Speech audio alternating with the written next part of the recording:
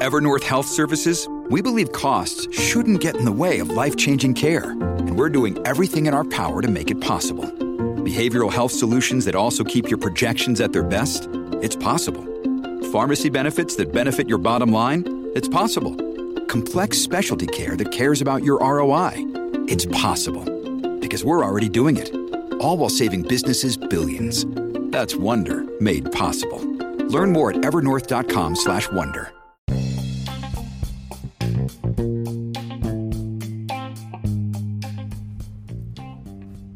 Hi there and welcome to The Tint. I'm your host, Scott Fellman, and I'd like to welcome you to another installment of our exploration into all things aquatic.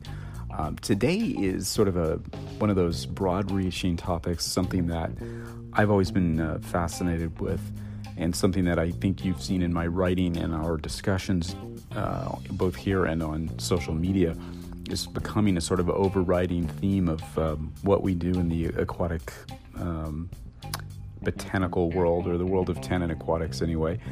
And it sort of looks at the big picture relationship between land and water. Now, if there's one constant lesson in what we do, it's that land and water are inexorably linked together.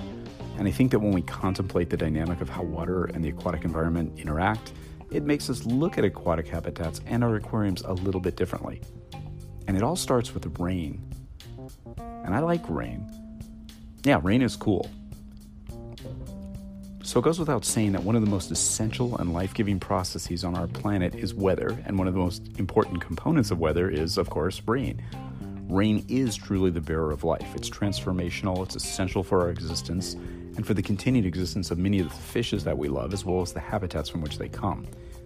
And specifically what interests me about rain is that dynamic about what happens when it rains in the wild habitats of our fishes. How do these habitats change with the coming and going of the rains? What happens to fishes during the rainy season? I know smartass are going to say they get wet. So that's one thing, I'm sure. But consider what happens in the rainy season in, say, the Amazon basin. Well, what would that be, Scott? Glad you asked. It would be a lot of things, actually. The wet season in the Amazon typically runs November to June, and it rains almost every day. And what's really interesting to me is that the surrounding Amazon rainforest is estimated by some scientists to create, I think it's as much as 50% of its own precipitation. So think about that for a moment.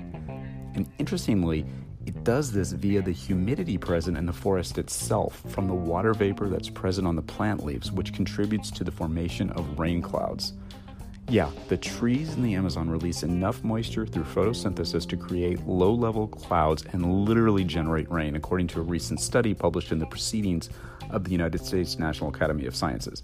That's crazy, but it makes a lot of sense, right? I mean, that there's a lot of water in this environment. And it's yet another reason why we need to protect these precious habitats. You cut down a tree in the Amazon, you're literally reducing the amount of rain that can be produced. It's that simple. That's really important. It's more than just a cool, cocktail party conversation. So if you ask yourself, what happens to the aquatic environment in which our fishes live when it rains? What does the rain actually do? Well, for one thing, it performs the dual function of diluting organics while transporting more nutrient, more materials across the ecosystem. So what happens in many of the regions of Amazonia, for example, is that the evolution of most of our most compelling ecological niches takes place. The water levels in the rivers rise significantly, often several meters, and once the dry forest floor fills with water from that torrential rain and overflowing rivers and streams, the agapos are formed, flooded forest floors. Now, the formerly terrestrial environment is now transformed into this earthy, twisted, incredibly rich aquatic habitat which fishes have evolved over eons to live in and utilize for food, for protection, and for spawning purposes. All of the botanical material, shrubs, grasses, fallen leaves, branches, seed pods, and such, is suddenly submerged. Often the currents redistribute these leaves and seed pods and branches into little pockets and little stands of material, and that affects the now underwater topography of the landscape. Leaves start to accumulate. Soils dissolve their chemical constituents, so tannins and humic acids are released into the water, enriching it. And then, of course, fungi and microorganisms act to feed upon and break down the materials. Biofilms form, crustaceans multiply rapidly, fishes are able to find new food sources, new hiding places, new spawning areas. Life flourishes. So yeah, the rains have a huge impact on tropical aquatic ecosystems, and I think it's important to think of the relationship between the terrestrial habitat and the aquatic one when we visualize the possibilities of replicating nature in our own aquariums in this context. It's an intimate, interrelated, sort of codependent arrangement, and I think we can work with this stuff to our fish's advantages in the aquarium. We've talked about the idea of flooding an aquarium setup designed to replicate the Amazon forest before. Sort of attempting to simulate some of the processes which happen seasonally in nature. With the technology, the materials, and the information available to us today, the capability of creating a true year-round habitat simulation in the confines of your own aquarium or vivarium has never been more attainable. Time to play with this concept is now. You've probably seen us playing with some of these crazy ideas in our little office. We've been testing the idea for a long time and formulating some things like soils, which attempt to replicate some of those attributes of the soils that are found in nature during the dry season. And when you flood them, you get an effect that's similar to what happens in the Agapo. Sure, the water gets a little bit cloudy. The water's tinted, it's turbid, and sediment-laden. Eventually it settles out. If you had planted grasses and plants during the dry period, which are able to tolerate submersion for some period of their life cycle, they'll actually hang on for a while until the waters recede, just like in nature. To replicate this process is really not difficult from a technical standpoint. In a lot of ways, it mimics the dry start method that many aquatic plant enthusiasts have been playing with for a long time. Except, of course, our goal isn't to start plants for a traditional aquarium. It's to replicate, on some levels, that year-round dynamic of the Amazonian forests. And we favor terrestrial plants and grasses grown from seed to start the cycle. So those of you who are ready to, call BS on me and downplay the significance of experimenting with the stuff because it's been done for, in dry start for years, take comfort in the fact that I recognize that, and I acknowledge that we're taking a slightly different approach. It's not the same thing. Now, you need to create a technical means or set of procedures to gradually flood your rainforest floor in your tank, which can be accomplished manually by simply pouring water into the vivarium or terrarium, whatever you want to call it, over a series of days. Or if you want to get fancy, you can do it automatically with solenoids controlling valves from a reservoir beneath the setup, perhaps employing those rain heads that Frog and Herp people use. This is all very achievable, even for hobbyists like me with very limited DIY skills. There's a lot of readily adaptable equipment if you want to go that route. You just have to innovate a little bit and be willing to do some busy work. You can keep it incredibly simple, just utilize a small tank, pour water in gradually. One thing you have to be is patient. You can certainly purchase an off-the-shelf product like a Biopod if you want to drop a lot of money. Those are neat, interesting products. Or some of the more ready to run vivarium products that are out there. That's a possibility. Think about the possibilities with this stuff. It's not just unique aesthetics either. As your display floods, the materials in the formerly terrestrial environment become submerged, just like in nature, releasing all those nutrients, the humic substances, and the tannins, and it creates that rich, dynamic habitat for fishes that you see in nature. Again, we have the opportunity to recreate aspects of this dynamic in both form and function now. It's kind of exciting. And I think recreating what I would like to call a 365 dynamic, in other words, a year-round dynamic in an aquatic feature would perhaps be the ultimate expression of a functional biotope-inspired aquarium. Mimicking that composition, the aesthetics, and the ecological, biological balance found in the natural habitat. A truly realistic representation on a level that we've not previously embraced.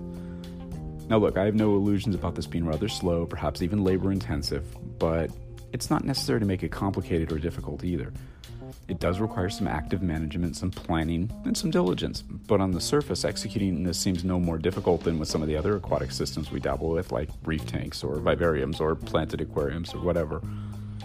Sure, you'd have to make some provisions for maybe relocating the terrestrial inhabitants of your system if you're keeping frogs or other herps in there to higher ground like another vivarium during the wet season, or you can create a paludarium type setup with both a terrestrial and aquatic component simultaneously. It's up to you. As mentioned above, you'll have to deal with some aesthetic challenges, the likes of which you probably haven't before as you flood that system. Again, the turbidity, the cloudiness of the water, the biofilms, the decomposition, deeply tannin-stained water, some of that stuff that us who keep botanical style aquariums already are pretty well trained to accept and embrace.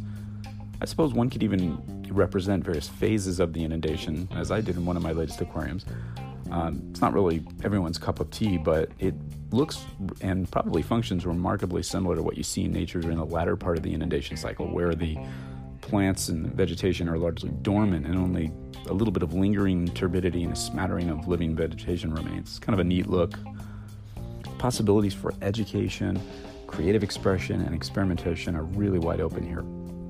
And of course, you're not limited to the agapo, the flooded blackwater forests, or the varzea, which is a whitewater flooded forest of South America. There's all kinds of other habitats from around the world that you can, replicate on some level using this approach. You could mimic habitats found in Africa and Southeast Asia, for example. Annual killifish would be another beneficiary of such a process when you think about it. You could literally desiccate their environment for the dry season and flood it once again when the rainy season returns. We kind of do it already with the old peat moss in a bag trick to incubate the eggs. This is just a more interesting and probably a little bit less efficient way to do it, but one which might yield some interesting insights into their natural habitats, or not just the habitats, but their behaviors in the habitats. There's so many possibilities here. It could literally create an entirely new sub-hobby within the aquatic hobby, not just biotope replication, but biotope operation. So that idea of a 365 dynamic aquatic display, what I've called jokingly or only half-jokingly the urban agapo, it's never been more approachable. And you can, as the name implies, recreate it in the comfort of your own living room. I'm just going to stop here because I can go on and on and on and do this. But think about this. Think about this simple idea. Build it, play with it, learn from it, and share it. Stay fascinated, stay creative, stay excited, stay imaginative, stay observant, stay patient, stay open-minded always, and always stay wet. Till next time, I'm Scott Fellman, hoping your tanks stay clean and tinted. We'll talk to you real soon.